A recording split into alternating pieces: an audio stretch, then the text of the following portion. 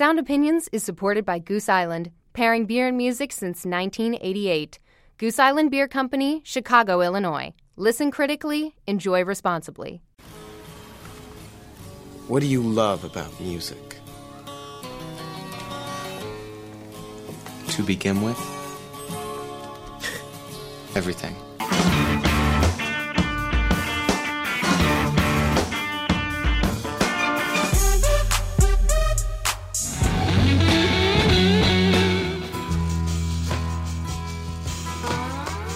Putting on a great show is the most important thing you can do. One great rock show can change the world. Behind every hit, there's a hard-working songwriter.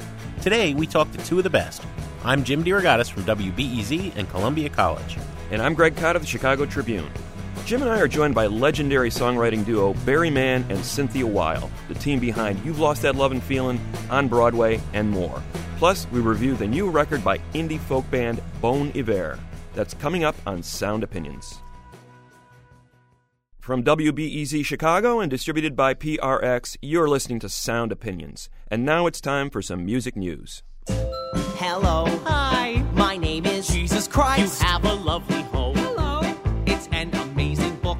Bonjour. Hola. Ni hao. Me llamo Elder White. Are these your kids? This book gives you the secret to eternal life. Sound good? Eternal life with Jesus Christ. It's super fun. Hello. Ding dong. And if you let us in, we'll show you how it can be done. No thanks. You sure? Oh, well, that's fine. Goodbye. Have fun in hell. Hey now. You simply won't believe how much this book will change. This book will change this book. Change your life. This book will change your life. That is a little bit of the original cast performing music from the Book of Mormon, the hit Broadway play. Greg, we have two interesting cross-pollinations of Broadway and the pop charts.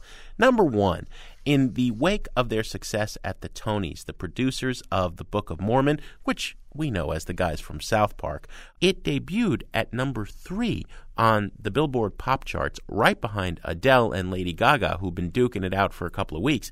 Not since 1969 has a Broadway album been that high on the pop charts, and back then Hair was at number 1 for 13 weeks. So Book of Mormon is following in the footsteps of Hair, the dawning of the age of Aquarius. All right, now if that is an example of Broadway going onto the Billboard charts, here is an example of a Billboard chart phenomenon going to Broadway. You remember Susan Boyle?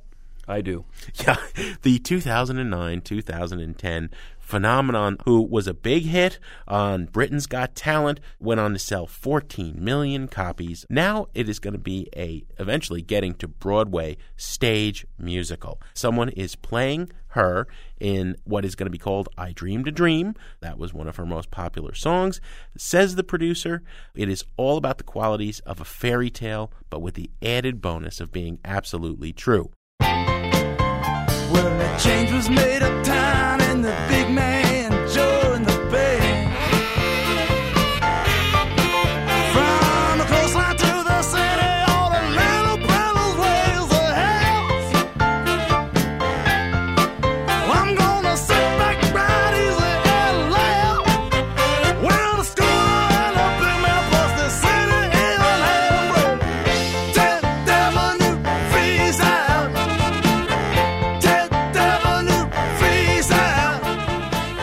That is 10th Avenue Freeze Out, Bruce Springsteen introducing Clarence Clemons to the world. A change was made uptown, and the big man joined the band from his 1975 Born to Run album.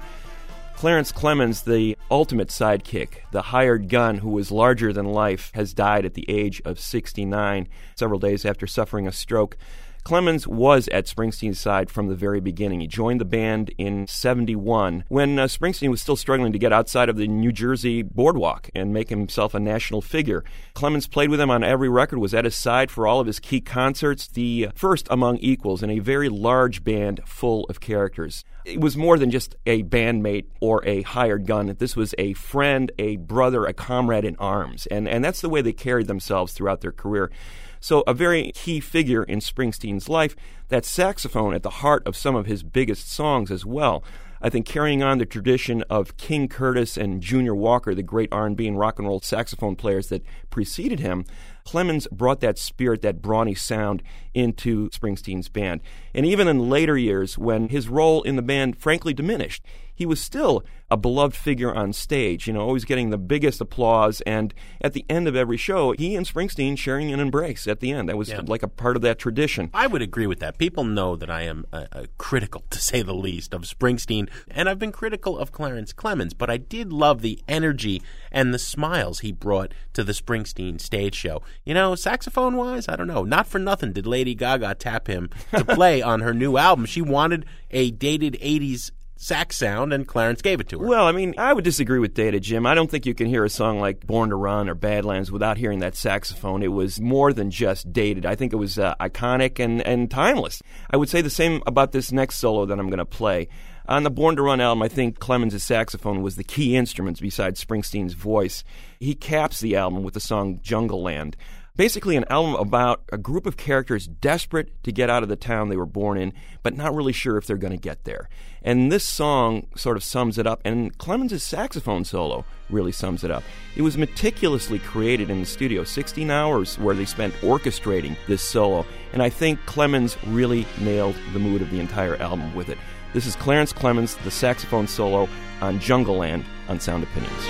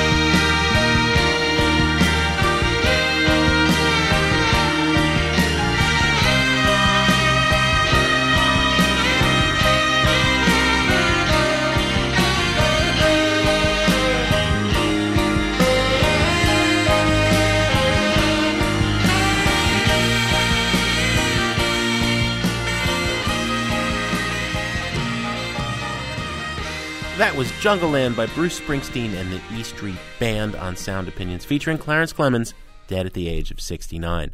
Sometimes we'll fight.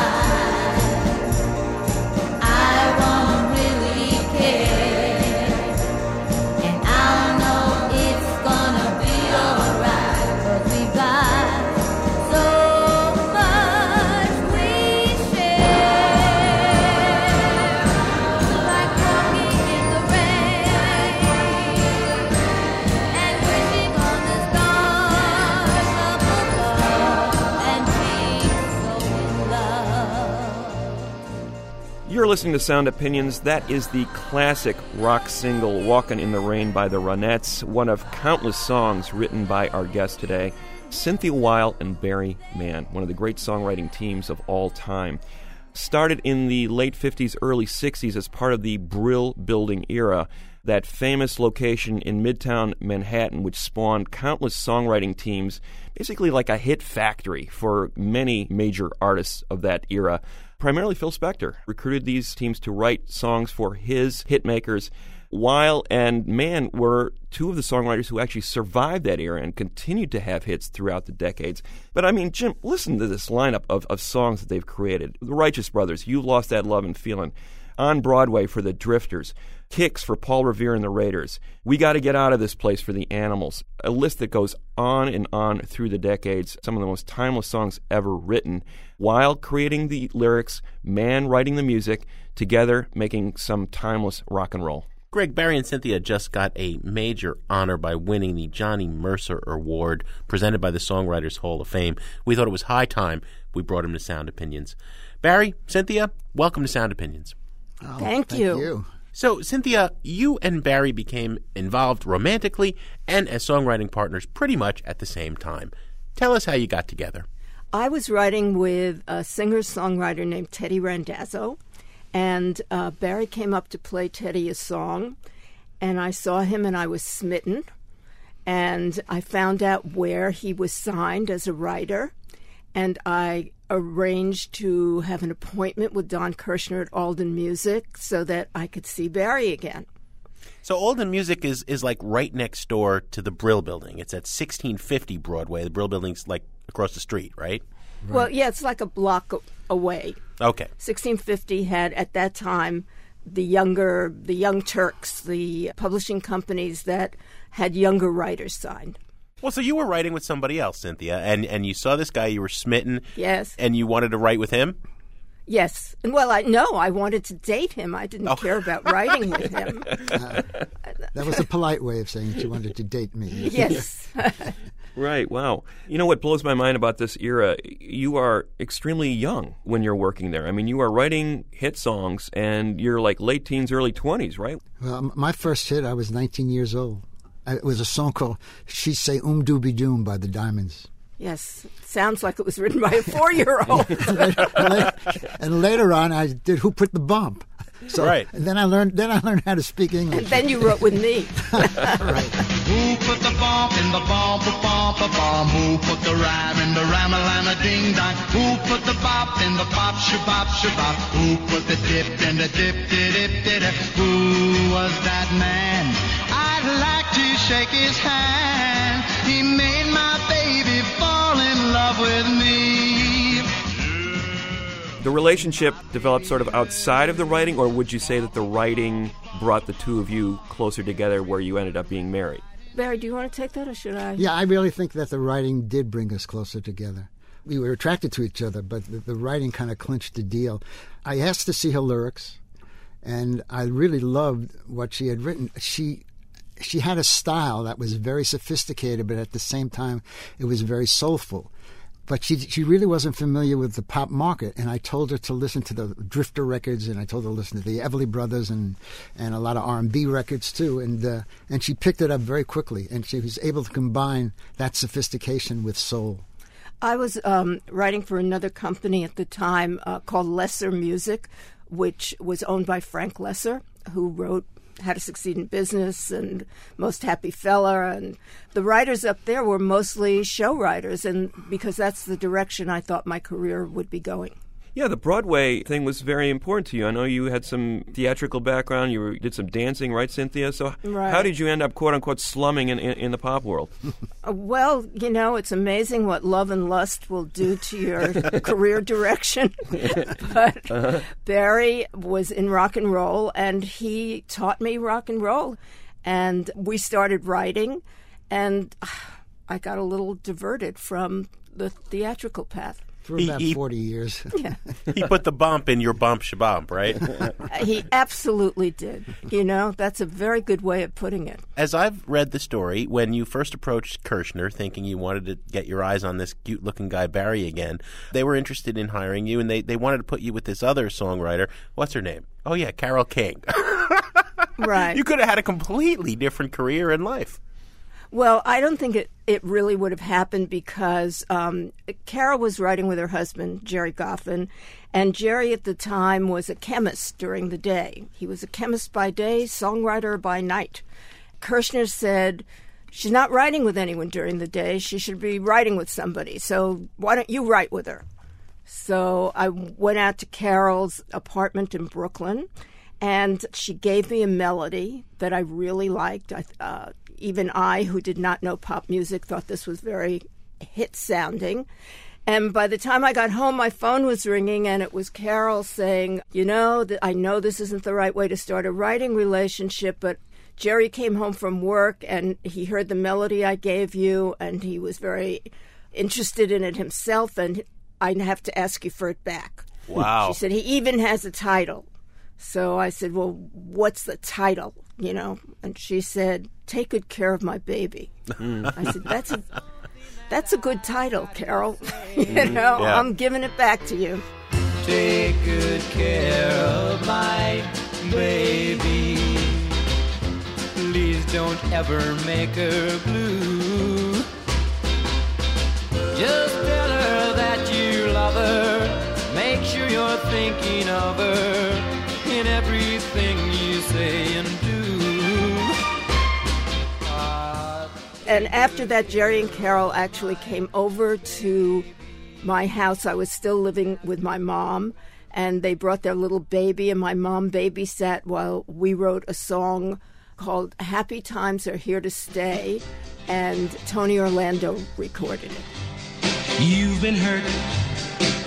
I can see that you've been crying. You've been hurt, but your tears can't start drying.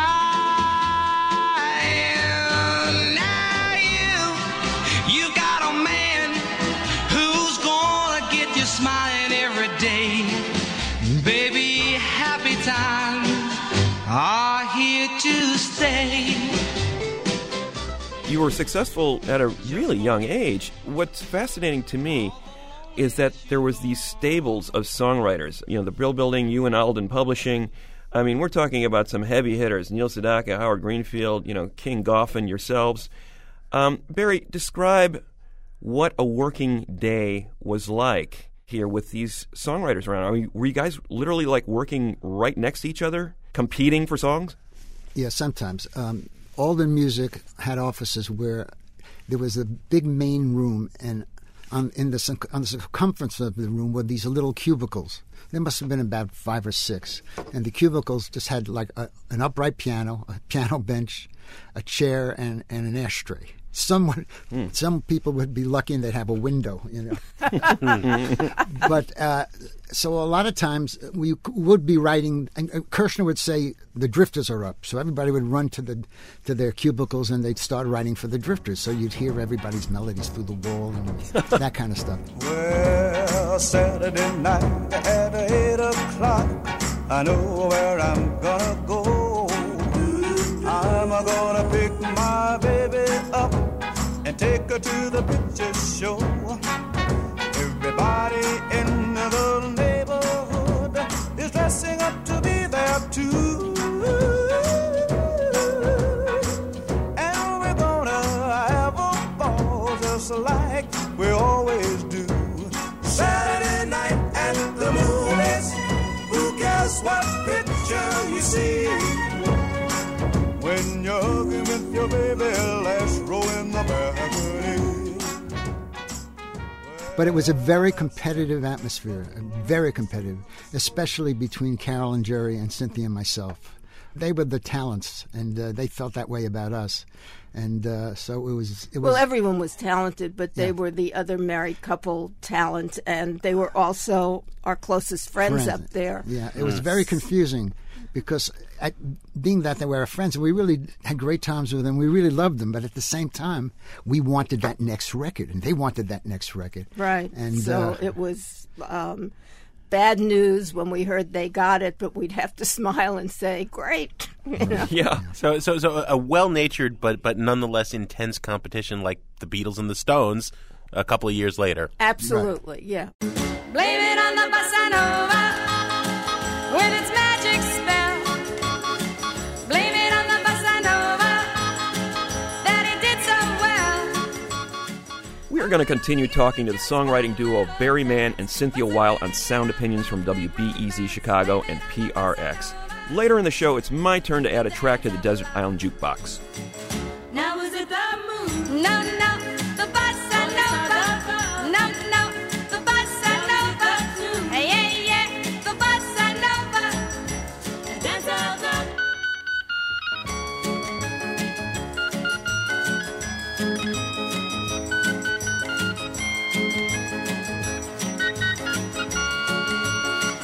Now I'm glad to say I'm his bride-to-be, and we're gonna raise a family. And when our kids ask how it came about, I'm gonna say to them without a doubt, blame it on the bossa nova with its magic spell. Blame it on the bossa nova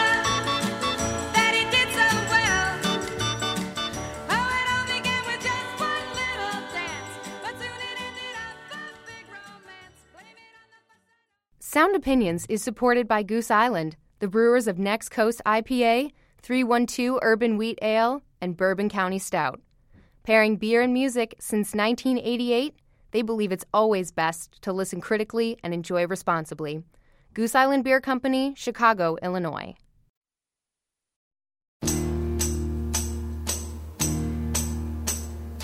I know just how bad I've hurt you. Oh, yeah. Let me make it up some way. What can I do just to prove I love you? Should I beg on my knees, baby? Come on. Just come on. Baby. Need your love. Welcome back to Sound Opinions. I'm Jim DeRogatis. My partner is Greg Kot, and that is the great Wilson Pickett with Come Home Baby, another example of the songwriting prowess of Barry Mann and Cynthia Weil. This husband and wife songwriting duo originally made its mark during the brill-building era of the 60s, working alongside such names as Jerry Lieber and Mike Stoller, Carole King and Jerry Goffin, and the great Phil Spector. They were recently awarded the Johnny Mercer Prize by the Songwriters Hall of Fame, and we thought it would be a great time to look back and get some of the stories behind their classic songs. Cynthia, Barry, we've got to start with You've Lost That Lovin' Feeling. Recorded by the Righteous Brothers in 1964, it's been honored by BMI as the most performed song of the 20th century. That's saying something. Take us through that song. Well, let me start, and Barry, Sure. you take over, okay? Sure. We had met Phil Spector, and he asked us to come out to California to write with him. So we packed up our dog, and we flew to California, and we stayed at a place called the Chateau Marmont because it was the only place that would take a German Shepherd as a guest. And we rented a piano, and Phil played us a record by these two guys from Orange County, and they were both up-tempo songs that Bill Medley had written. One was called Little Latin Loopy Loo, and the other was called My Babe. And he said, I've just signed these guys, and believe it or not, they're white guys from Orange County, although they sound like Sam and Dave. And we would want to have you guys write something for them. So we went back to the Chateau. Yeah, we were really turned on because we loved the way they sang. So we went back to the Chateau Marmont, and we wrote 2 verses and a chorus, and we didn't know how to end the chorus. So we called up Phil. We wanted to get his input. And we used the title, You've Lost That Lovin' Feeling, as a dummy title. We didn't really like the title. So when we played it for Phil, and when we were done playing, we said to Phil, now, Phil, man, don't worry about the title. We'll get a better title. He says, no, you won't, man. That's the title. We ended up finishing the song. We went over to Phil's place, and we finished the rest of the song.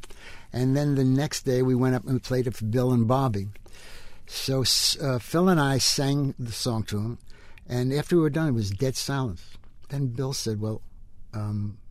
no, it was Bobby. No. Bill said, sounds good for the Everly Brothers. You know. Oh, right. And then Bobby said, well, what am I, because the way the song was set up, it was Bill was singing the verses, and then Bobby would just do harmony on the choruses, and then they'd trade off on the bridge. So when they were done, Bobby says, well, what am I supposed to do? Why the big guy's singing? And Phil didn't miss a beat. He says, you go to the bank. You never close your eyes anymore when I kiss your lips. There's no tenderness like before in your fingertips. You're trying hard not to show it, but baby,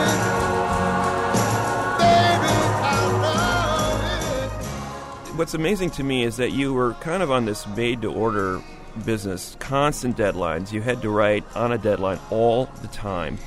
And yet you were able to come up with these some people could describe that as kind of generic, so universal to the point where it could lose any kind of, personal feeling. And yet you were able to drop these lines in there. Like, I understand that Spector was blown away by the first line of You've Lost That Lovin' Feeling. Right away, he seemed to sense that you had something there that was above and beyond. Well, it was the verses and choruses. I think the line that knocked him out. Yeah, Barry, it was something beautiful's dying. When I sang that line, he said, I feel like crying. I mean, it was a very moving line. It makes me just feel like crying. 'Cause baby, something beautiful about me. You lost that lovin' feeling. Oh, that lovin' feeling. You lost that lovin' feeling. Now it's gone, gone, gone. We never imagined that it would be the most performed song of the 20th century. It was just something that we liked, and Phil made a magnificent record. Yeah, and Phil said, this is going to be a very important song for all of us. And Cynthia, being a show baby, a theater kid, said any song that has whoa, whoa, whoa in it could never be important. Which shows you how much I know. We had a love you don't find every day. So don't let them away. How were you able to sort of get that sort of specificity and sort of that personal connection? When you kiss me, you never close your eyes anymore, those kind of things. I mean, it seemed like you were drawing on personal stuff and investing in these universal songs. And I think that's one of the keys to why that song is so well loved over the years. Well, I have two thoughts about that. I think that really great writers are not just perceptive. I almost feel they're psychic in a way, and they have the capacity to almost become the artist they're writing for.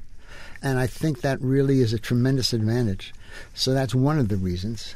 And I'm forgetting the second reason. But there's a time in your life in a creative person's life, when they're very much in tune with the cultural zeitgeist or the universal thought, and can tune into it. And I just kind of felt at that point that anything that I like or anything that I write about is something that other people feel. So some of it was based on personal experience, some of it was based on friends' experience, and some of it was just based on that part of your brain that clicks on when someone says, be creative. Yeah, I think that even if you're writing for an artist, and you may not have lived that artist's life, but I still think some of your personal experience will go into that lyric or that melody. No doubt about it. Cynthia, I know that some of the sophistication you are bringing to these pop songs to this day, I think, is striking. I'm thinking of something like Uptown by the Crystals, which I know has been described as almost like one of the first songs that was, sociological, and here we were in the pop heyday. Again, drawing on these very specific kind of vignettes. I mean, were these things that you would observe and then sort of write down? I mean, how would these sort of observations come to you that you would end up incorporating them in lyrics to hit songs? That was something that I observed. But first I want to say that I went to a very progressive high school, and everybody was into Pete Seeger and Woody Guthrie and hootenannies and that kind of thing. And I saw music as a form of social protest and a form of expressing political views. And so I think I brought a little of that to pop music when I got into pop. With Uptown, I had observed a very tall, handsome African-American guy pushing something that, those things that have all the clothes on them in the garment district. And he looked like an African king. And I thought, here he is pushing a clothes rack. What is his life like? And then I wrote that song. But then he comes uptown each evening to my tenement. Uptown where folks don't have to pay much rent. And when he's there with me, he can see that he's everything. Then he's tall, he don't crawl, he's a king. What about on Broadway? It's partly a celebration of New York, but also there's that undercurrent there, too, like with Uptown, about, the neon lights aren't all that bright for everybody. Right. Yeah. Well, we had originally written it, Cynthia and I had originally written it for a girls' group. Lieber and Stoller weren't involved. And it kind of was the same melody to a large degree. The verses were, they say the neon lights are bright on Broadway. They say there's always magic in the air. But anyway, it was about the girls group who wanted to get out of town and get to Broadway. Nothing happened with that version, by the way. But it was recorded. Phil Spector recorded it. Yeah, and Carol and Jerry cut it with the cookies. I hear the neon lights are bright on Broadway. I hear the dreams come true there every day. I hear the life don't get you down the way it gets you in this small town. Say I'm gonna get me there somewhere. Then we heard that Jerry and Mike were about to go in and record the Drifters. So we thought, well, why don't we just go play that for them and see what happens? So we played it for them, and they really liked it a lot, but they felt that it needed a rewrite. And so they gave us a choice to either we could rewrite it ourselves or rewrite it with them. And so Cynthia and I jumped at the chance to rewrite it with Lieber and Stoller because, if we idolized anyone, it was them. Then all of us together rewrote it, and it became what it is today. They say that I won't last too long on Broadway. I'll catch a Greyhound bus for home, they all say. But oh, they did wrong, I know they are, 'cause I can play this here guitar, and I won't pretend I'm a star on Broadway.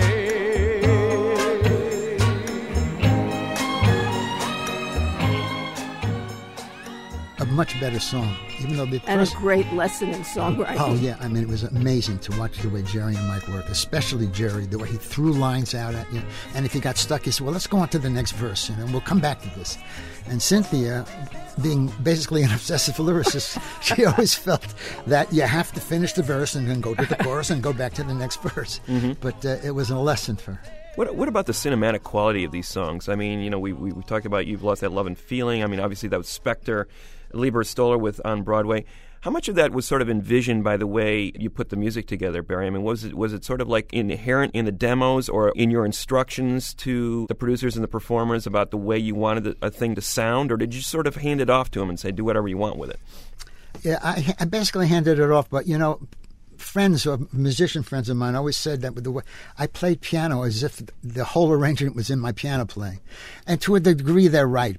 Also, Barry's vocal interpretation was often absorbed by the artist. And a lot of people will say, I can hear you in the other artists that sing your songs. That's quite a tribute. Would it be a case where that they would come to you as they were recording and ask for tips, or would you actually be observing a lot of the recording process? No. Phil Spector took. I think I gave him a piano voice demo. Yeah, but Barry did put the vocal down, and in most cases. I don't think it happened on Broadway, but in most cases there was a demo, and whether it was elaborate, where Barry kind of laid out how he wanted the record to sound, or whether it was just a piano vocal with him, there was always that Barry Mann quality of how a lyric is read that other people picked up on.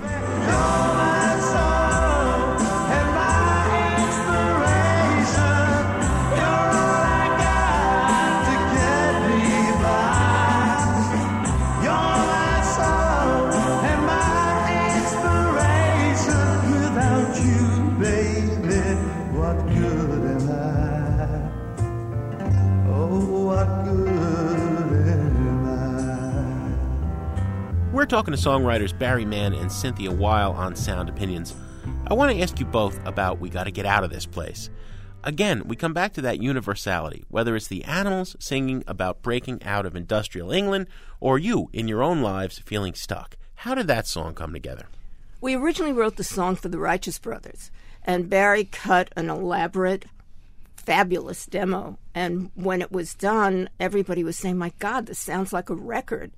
We, at the time, were involved with Alan Klein, who was later managed the Stones and the Beatles, but at that point he was managing some other people. After the demo, I think we were excited about it. We went up to his office and we played it for him, and then we left the demo there for some reason and forgot. And I was on Redbird Records at the time. Then we played a copy for Redbird, and they said, we want to put this out as a single. In the meantime, we didn't know Alan Klein had sent it to a client of his named Mickey Most, who cut the Animals. And so just as Barry's record was set to come out, we got a call from Kirshner saying, I've got great news. You've got a song that's number 2 in England. And we said, oh, what song? And he said, we got to get out of this place. And we said, no. Oh, my God, no. It's the first time songwriters ever screamed no when someone told them they had a hit. But that killed Barry's record. We gotta get out of this place. If it's the last thing that we do, we gotta get out of this place. 'Cause girl, there's a better life for me and you. What did you think of the Animals version when you eventually heard it? We laughed. I laughed because it was a shock.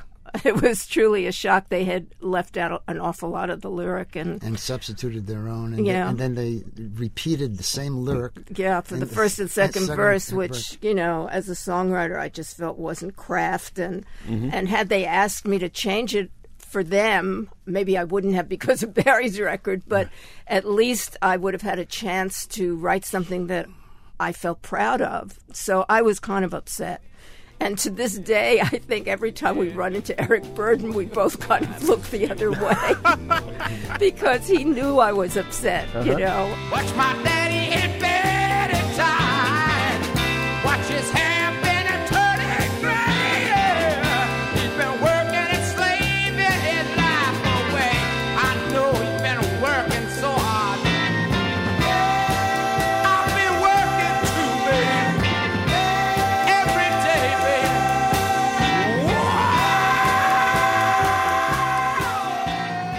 His performance is amazing.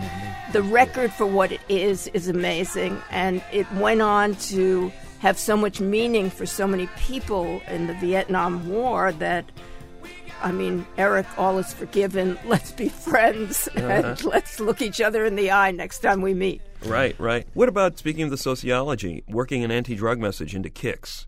Became a huge hit for Paul Revere and the Raiders. Still heard on garage rock compilations decades on, right, Cynthia? Yeah. Girl, you thought you found the answer on that magic carpet ride last night. It was kind of subversive. Yeah, Cynthia wrote it because of a friend of ours. It was written with someone in mind, and it wasn't particularly popular point of view at the time. Right. But we thought maybe he would hear the song and realize what we were saying to him, but he didn't. Don't it seem like kicks just keep getting harder to find, and all your kicks ain't bringing you peace of mind. Before you find out it's too late, girl, you better get straight. No, but not with kicks. You just need help, girl. As songwriters, I imagine you guys sometimes have to subsume your egos. You create this thing that you're really proud of. Then it goes off, and it's not under your control anymore. Sometimes your baby comes back, and I bet you hardly recognize it. Normally, as a songwriter, it's kind of, as Barry often says, it's the job we chose for ourselves. And so This is the business we chose. Yeah, and so it goes with the territory. You write something, and you're proud of it, and you love it, and you're walking in the supermarket, and you hear someone saying, and this is, you know, so-and-so's with the title of the song, and you want to say, I wrote that, that's mine. But that's not what the job is. The job is to serve the artist. We want to thank Barry Mann and Cynthia Weil for being our guests on Sound Opinions. It's been great to talk to you. Great. Thank you. It's been fun for us, too. Here you come again to Just when I've begun to get myself together, you waltz right in the door, just like you've done before, and wrap my heart round your little finger. We want to hear from you listeners out there. What are your memories of these classic pop songs? And what do you think makes great songwriting? Call our hotline to share your thoughts, 888-859-1800. Next up, Greg and I review the new album by indie folk rockers Bon Iver. That's in a minute on Sound Opinions from WBEZ Chicago and PRS.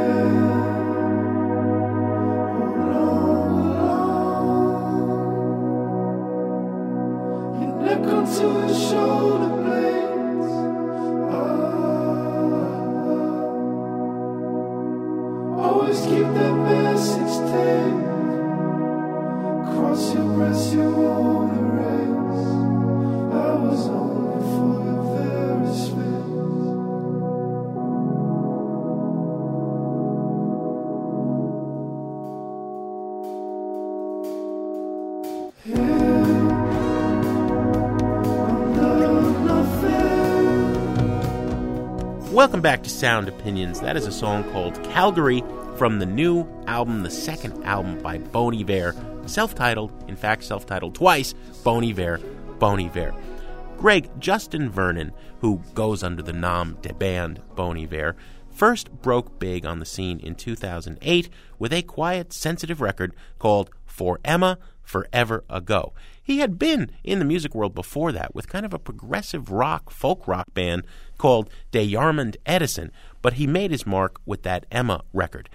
Taking off this Eau Claire, Wisconsin native to the backwoods, locking himself in a cabin, very Henry David Thoreau, his heart was broken, he poured it all out on a very DIY, stripped-down, bare-bones recording. Now, he put a band together to tour after that record came out, and the new record, the eagerly anticipated follow-up, is a lot more lush and a lot more produced. There are the members of his traveling band, there are some horn players, there's great pedal steel player Greg Lees, there's even some 80s synthesizer pop keyboards. We'll give our opinions on this new record, Bon Iver, in a minute. First, let's hear a song. This is called Beth/Rest by Bon Iver on Sound Opinions.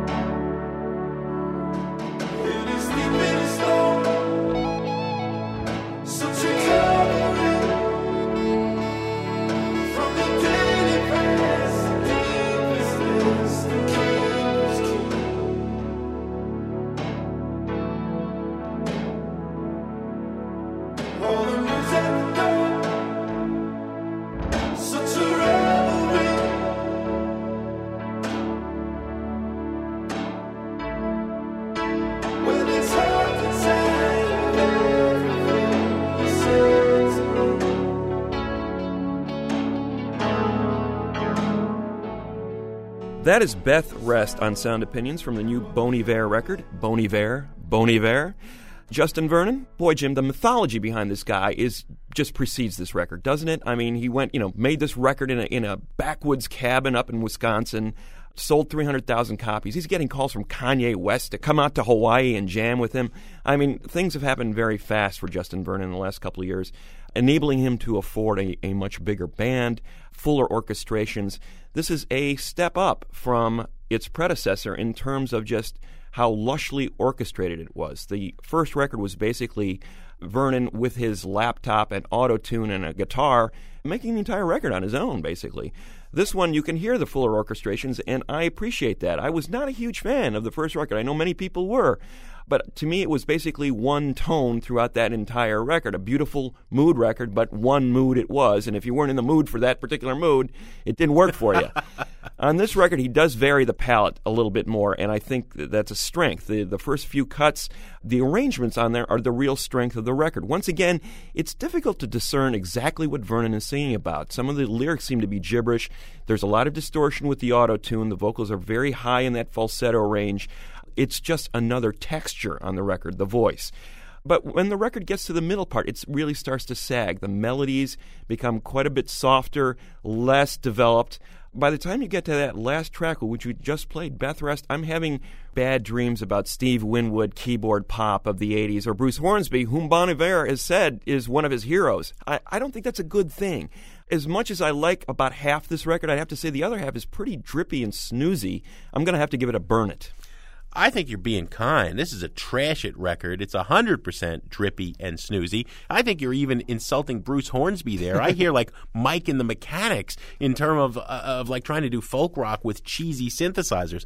I don't know what the fondness for this guy is, because the lyrics are nonsensical, the falsetto is annoying, the production here especially is a drag, and the whole thing, when it's not putting you into a stupor, is just grating on you. I really dislike this record, I think, more than anything I've heard this year. So I'll trash it twice. I tell you, little buddy, this whole island is bewitched. Just across the way, island lost at sea. Now I'm stranded on my own. Stranded far from home. Come on. You remember, we were shipwrecked together. Stranded. As often as possible here on Sound Opinions, Greg or I like to take a trip to the desert island, pop a quarter in the jukebox, and play you a song we can't live without. Greg, what do you got for us? Thank you, Jim. This week I wanted to pay tribute to Robert Johnson, one of the great bluesmen of all time, obviously. It's his 100th anniversary year. Robert Johnson died famously, of course, at the age of 27. Before he was really that well known, he was rediscovered by a later era of folk singers and rockers in the early 60s when his music was reissued. But it's important to note that he only got a chance to record 29 songs in his lifetime, never really got up north to the big urban centers to record and play there, so he wasn't really that well known. But what is it about his music that resonates today? Why, in fact, was he semi-famous in the 30s and now regarded as the iconic bluesman? I think there's a couple of reasons for that. One, his vocal style wasn't really suited to that jumping style of blues that was becoming famous in the late 30s. In those clubs on the Chitlin circuit, you had to really shout to be heard. Robert Johnson was a more nuanced singer. He was ideal for the recording studio, and I think that's what these recordings capture, the fact that he could use his voice like an instrument to shade meaning and to play different characters in his song, to bring down the volume as needed. Secondly, his guitar playing, virtuosic, incredible guitar player, was able to sound like two or three guitars playing at once. And thirdly, as a songwriter, at the time it was common for a lot of blues singers to adopt other songs or lines from other songs and make them their own. Robert Johnson would steal ideas from other songwriters, just like everybody else did during that era, but then he would create entire new songs out of them. He would create coherent narratives. There was a beginning, middle, and end in his songs, which was unique for the time. So that's why these recordings really had an impact when they came out, and ever since, Robert Johnson has been regarded as, in many ways, the godfather of rock and roll. His songs have been covered numerous times in the 60s, 70s, 80s, and beyond because the strength of those songs has resonated over the years, has transcended their time. I'm going to play a track from a recent compilation of Johnson's recordings. Basically, everything that he recorded is worth hearing. And here's a track that was not issued in his lifetime, but finally surfaced in 1961, and I still think you can hear the absolute power of the track. Listen to the way he plays guitar, the 16th notes, almost sounding like a piano in parts of this song. The vocal treatment where he goes from indignation and anger at the start of the song to resignation at the end, creating a coherent narrative. And finally, the way he uses his voice throughout this song as an instrument to convey those shifting emotions. Robert Johnson, If I Had Possession Over Judgment Day on Sound Opinions. If I had possession over Judgment Day,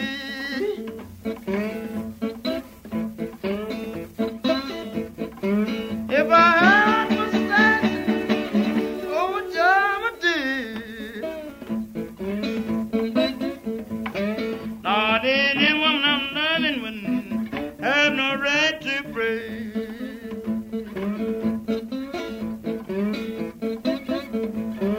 I went to the mountain to find my eyes to see.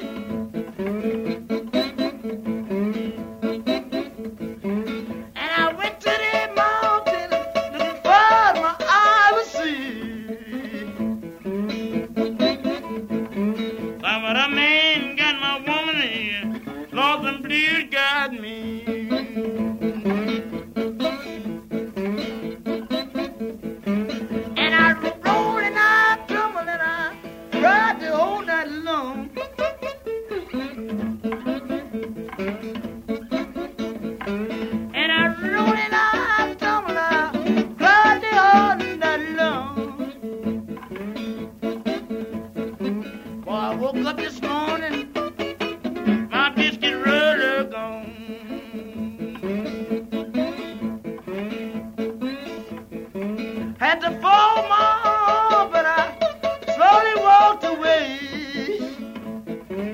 Like the way she done. At the 4 miles and I slowly walked away. I said in my mind, yo, trouble gonna come someday.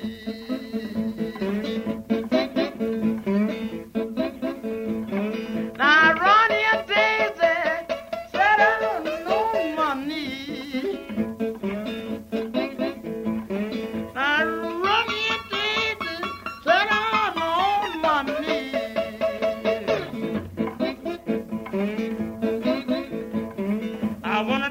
About the way they treated me.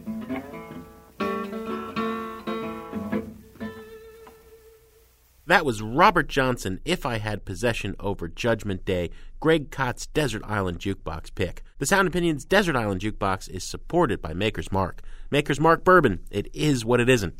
Greg, what do we have on the show next week? Jim, next week it's the middle of the year, so we're going to do our best of 2011 so far. Greg, as always, we have some thank yous to say on the way out. Sound Opinions is produced by Jason Saldana, Robin Lynn, and Annie Minoff. Our intern is Kobe Ashpiss, and our fearless leader, our executive producer, is Tori Southside Malatia, whose favorite Man and Weil song is Somewhere Out There, as sung by Fievel in American Tail.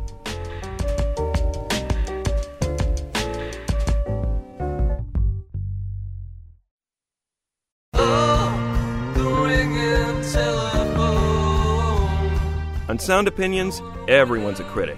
So give us a call on our hotline, 888-859-1800.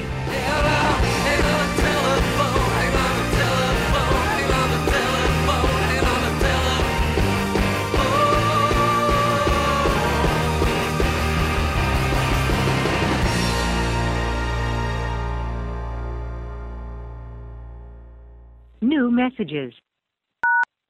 Hey guys, I love the show, but I got to quibble with your recent review of the new My Morning Jacket record. It's not with the review itself, but with your comments about some of the songs that had apparently been written and ultimately rejected for a Muppets movie. You said something along the lines of, if your music can't even make the grade for a cartoon, something's wrong. Setting aside the fact that The Muppets isn't a cartoon, I was surprised to hear this sort of broad-brush dismissal of an art form out of the mouths of a couple of guys who are clearly so passionate about another long-disparaged popular art form, rock music. Whether you're talking about animation or comics, there's some really interesting connections between cartooning and music. You could take Robert Crumb, who's done all sorts of strips about early 20th century folk and blues, and who's also a passionate collector of 78s. There's plenty of amazing music done for animation, too. Danny Elfman's work comes to mind. I think we can all agree that the new My Morning Jacket's kind of lame, but you don't have to disparage the great, great art form of cartooning to get that point across. This is Ben Toll in Winston-Salem, North Carolina. Thanks, guys.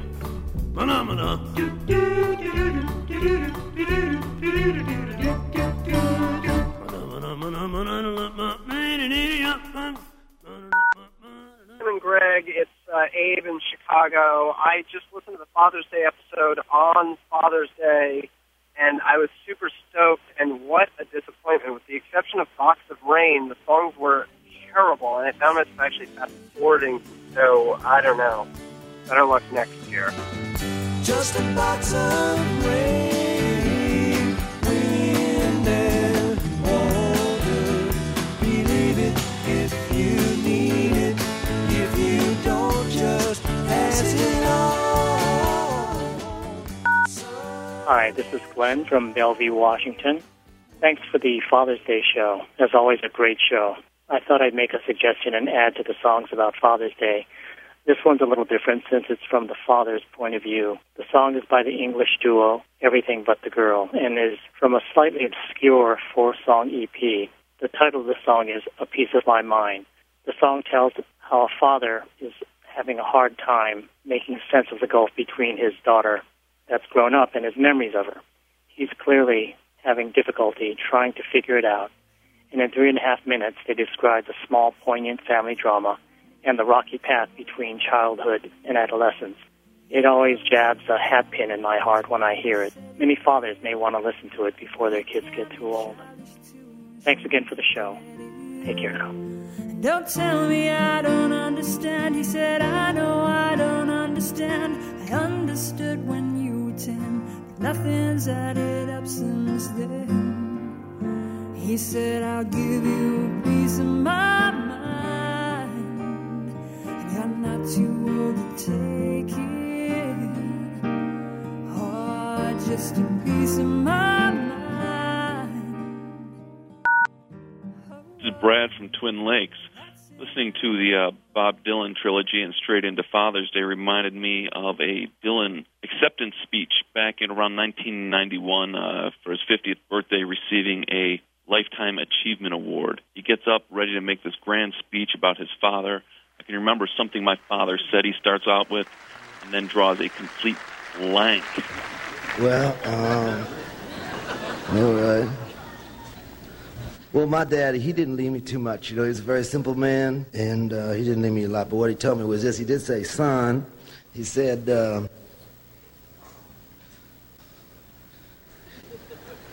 he said so many things, Babbles through, my father told me so much, and then just rattled on through the end of it. Classic Dylan. Forever